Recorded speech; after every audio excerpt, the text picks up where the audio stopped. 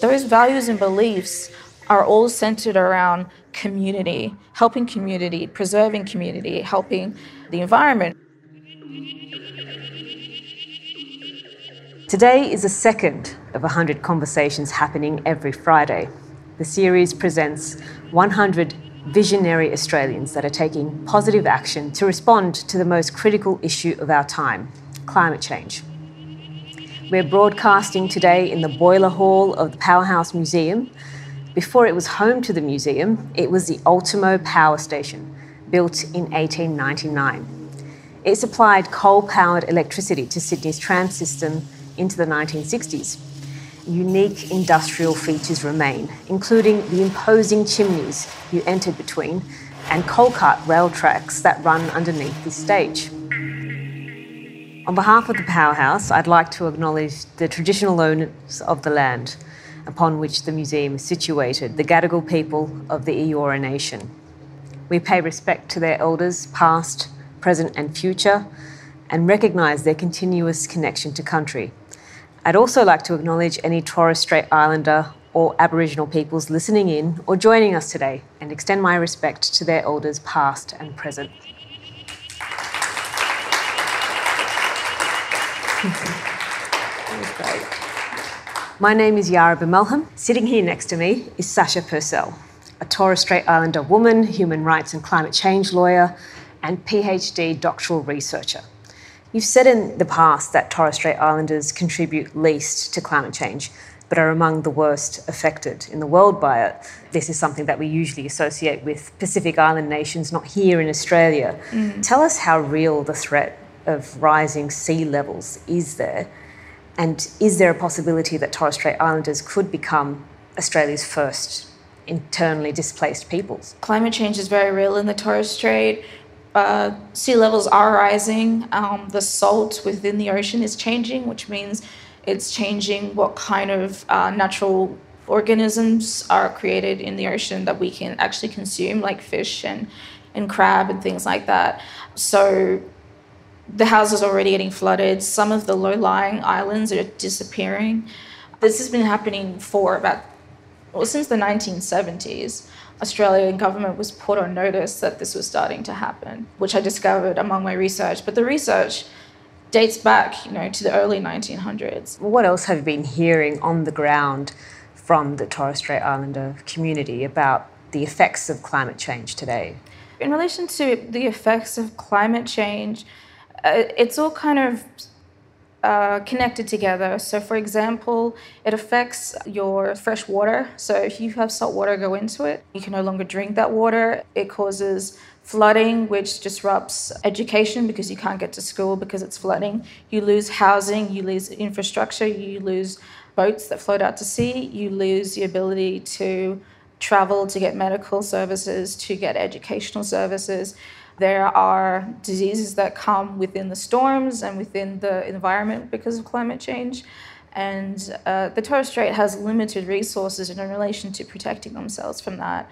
So this all culminates in pressure for the Torres Strait. I wanted to pick up on something you were saying about how the impacts of climate change are being felt right now.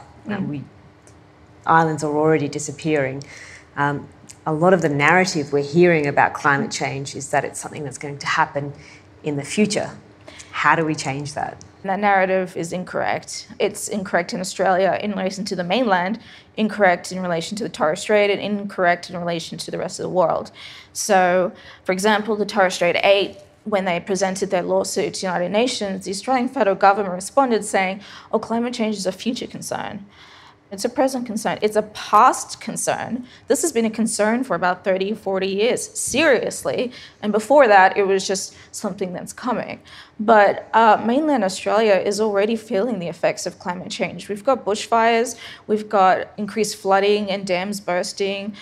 You can see it, but they don't really equate those things to climate change. They think they're just natural occurrences. Climate change sits under weather, so really they just think it's the weather that's impacting Australia, but it's not. You've got weather and then you've got climate change, and so that's where the issues are. But they don't seem to understand that it's already affecting the country and they really need to take some action before Australia gets too hot to live in or infrastructure and communities are destroyed. So it's a bit of a wake-up call in a way. But you're not one to sit on your hands. You decided to take action and do what many of us would associate with an older generation. You wrote a letter.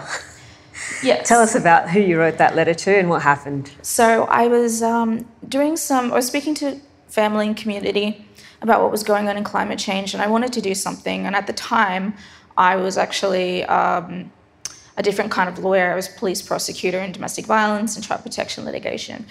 And so I did a bunch of research, and then I realized that it's really not a lot of data out there in relation to the Torres Strait specifically, because people don't research that location, or they group us in with the Aboriginal population, so the data is skewed. So I ended up I emailed the president of the United Nations Association of Australia, Queensland, and I said, this is who I am, a Torres Strait Islander human rights lawyer, this is my background. I want to go to the United Nations. I want to speak at the expert mechanism on the rights of Indigenous people on this issue independently. Can you please meet up with me if possible and we can chat? And then I took a week to book flights and accommodation to Geneva, and then I flew to Geneva. And I spoke at this expert mechanism. It's called an intervention. And I spoke about what is happening in the Torres Strait. And an outcome from that is that the Human Rights Council stated that considering the impact it is having in Indigenous populations, and including the Torres Strait, that there should be a separate branch to the UNFCCC, which is the United Nations Climate Change Program. So that was a really great achievement to get very fast. Yeah. And how much did being able to go to Geneva and represent you and your community at the UN change things for you on a professional level as well as on a personal level? Like, was it a catalyst for you to get into climate change justice?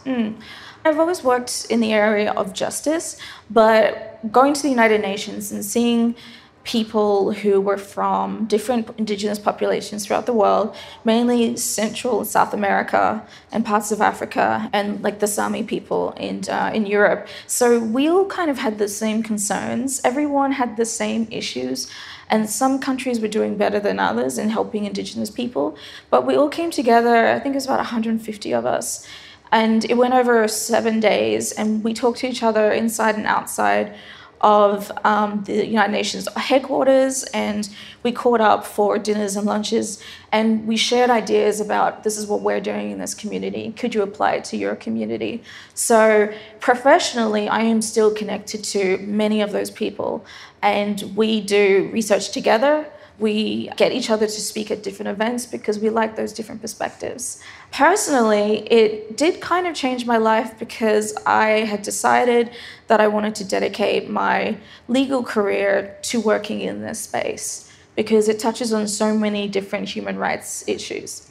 But you noticed that there was a lack of data coming out of the Torres Strait, particularly, so you started a PhD. I did. I just finished my master's in New York as a Fulbright, and I'm in the middle of my PhD, which is based on the Torres Strait. So it's looking at two things. It's recording basically an oral history from the elders and other community members about how the climate change has impacted their lives, looking at incremental climate change as opposed to an open scope of climate change. And then the other part of my PhD is I am researching domestic and international legal mechanisms as a way to find justice for Torres Strait Islanders. So the Torres Strait 8 lawsuit is an example of looking externally from Australia to try and get the human rights that we deserve. We've touched a little bit on your backstory and your legal work, and I think it'll be interesting to kind of get a sense of your motivations as well. And it was obvious that hearing and seeing the effects of climate change in the Torres Strait was a big motivator for you to combat that. But is there a broader theme that connects your work as a former police prosecutor, as someone who worked in child protection litigation, and now with climate change? I think my hook or my motivation is injustice. So, for example, when I was in high school, people tried to bully me. It didn't succeed, but they tried. And from there, I guess I just kind of had this hatred for any kind of injustice. And from there, I just kind of continued working in spaces where there was injustice, so domestic violence, for example, and the abuse of children. So that is a common theme throughout my life that came from just a core belief that I could do something to make right an injustice. And if I can't make right that injustice, then I'll do everything I can to get the support around me to work on that solution. Yeah. That individual experience has now seen you working for a collective, for the public interest, I suppose, yes, in the area of climate change at least. Can you tell us what are some of fundamental basic human rights that you are calling for, especially when it comes to First Nations climate justice? There are a lot of human rights that come from the Declaration. We also have Indigenous human rights within the United Nations. But really we're talking about right to culture, right to clean, healthy water, right to sanitation, right to housing, right to practice religious and spiritual beliefs, right to stay on our ancestral homelands, and really just the right to survive as a population. So all of those rights are being breached at the moment by the Australian federal government in the Torres Strait. And they're being breached all over the world. And I was in New York last year working on a project around Ecuador and what's happening for their Indigenous population. So it's the same kind of things. And they have fundamental rights that anyone in Australia would want to have. If we're on the mainland and we're in Sydney, you have a right to want a home and to stay in that home. You want a right to medical services and health services and education. You want a right to clean water and fresh nutritional food. You want a right to feel safe in your environment. You want a right to live where you want to live. Those are the exact same rights the Indigenous people want, the Torres Strait Islanders want, but for some reason it doesn't translate from those human rights into a Western paradigm and a Western legal system. I'd like to go to some of your legal work as well. Another really compelling legal area that you're engaged in is in rights of nature. Can you walk us through what that means? So rights of nature is a very new legal concept where you apply human rights to the environment. So whether it be tree, rainforest, lake, river, and animals already have their own rights. So we're stretching the jurisprudence, I guess, in relation to how we can have legal standing and have the environment have a legal entity. So there's been success with the Whanganui River in New Zealand now is recognized as having legal entity. The Ganges River is considered as being protected because it has human rights. And Ecuador in 2008, I believe, was the first country to put it in the constitution that their nature does have legal standing. What that means broadly is that instead of suing a company as an individual or as an Indigenous population, we can have lawyers represent environmental institutes like rainforests and trees and rivers, etc., against the company. So if a coal and gas company destroys a rainforest and it has legal standing, a legal entity, that means its rights have been breached. If your rights are breached, you've got a case. So you can imagine how much trouble that would be for a lot of these companies right now who are destroying Indigenous environments because of looking for oil and gas and the destruction of sacred archaeological sites. So it's a very, very new kind of concept, but I think it's the next step that we need in that legal jurisprudence, because just having individuals having human rights isn't enough anymore, because the court can go on for about 3 or 4 years. If you decide to represent an entire Amazon rainforest, that rainforest gets protected, which equals the entire Indigenous population being protected. So there's a lot you can do in the space, but it's very, very new. Only a couple of lawyers work in this area. So we're still trying to get it off the ground and into kind of the mainstream. Many of these examples are led by First Nations communities and based in the foundation of traditional ecological knowledge. In this post-colonial Australia, we only have a memory here that dates back 200 years in the Western canon. But the knowledge of First Nations peoples here about what our environment was compared to what it is now stretches back thousands of years, tens of thousands of years. How do you use that knowledge, that history, that memory to then fight for climate justice? So the recognition of scientific knowledge is still a bit of a struggle. Within my PhD, I do use some of that as part of my social scientist background. But the reason why Indigenous people have survived for 60,000 years within the Australian location is because of their scientific knowledge on how to survive and how to work with the environment. So it is not recognized in some Western institutions like universities, but it is starting to become recognized because when you talk about bushfires, you learn about bush burning and where that came from. That's an Indigenous idea. That's something we've been doing for generations. So scientific knowledge, Indigenous scientific knowledge has been around for so long, and the push now is for it to be recognized.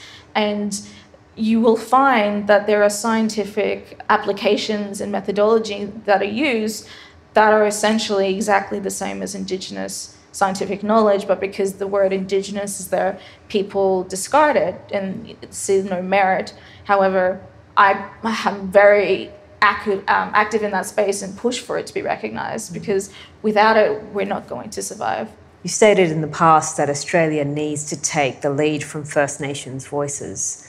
Why is that, and why do you think that, and what do you think would allow that change or would make that change? It connects to what I said earlier.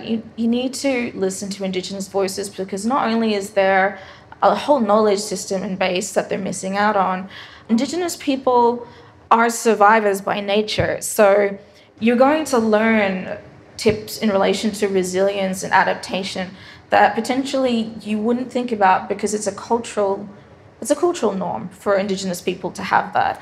And so if you bring in Indigenous people into your organization or your company or your law firm or within politics, they're going to bring a different way of thinking. They're going to bring their different beliefs and values. But those values and beliefs are all centered around community, helping community, preserving community, helping the environment, preserving the environment. And that's, why we talk about our ancestors so much. I'm here today because my ancestors were strong enough to survive everything they went through, including blackbirding and slavery. So whatever they've put down to me and whatever I do for the next generation is what will continue the survival of Indigenous people. So there is that strength within the Indigenous population and within individuals that I think should be valued and should be brought into the mainstream. Thank you very much again, Sasha, for the conversation today.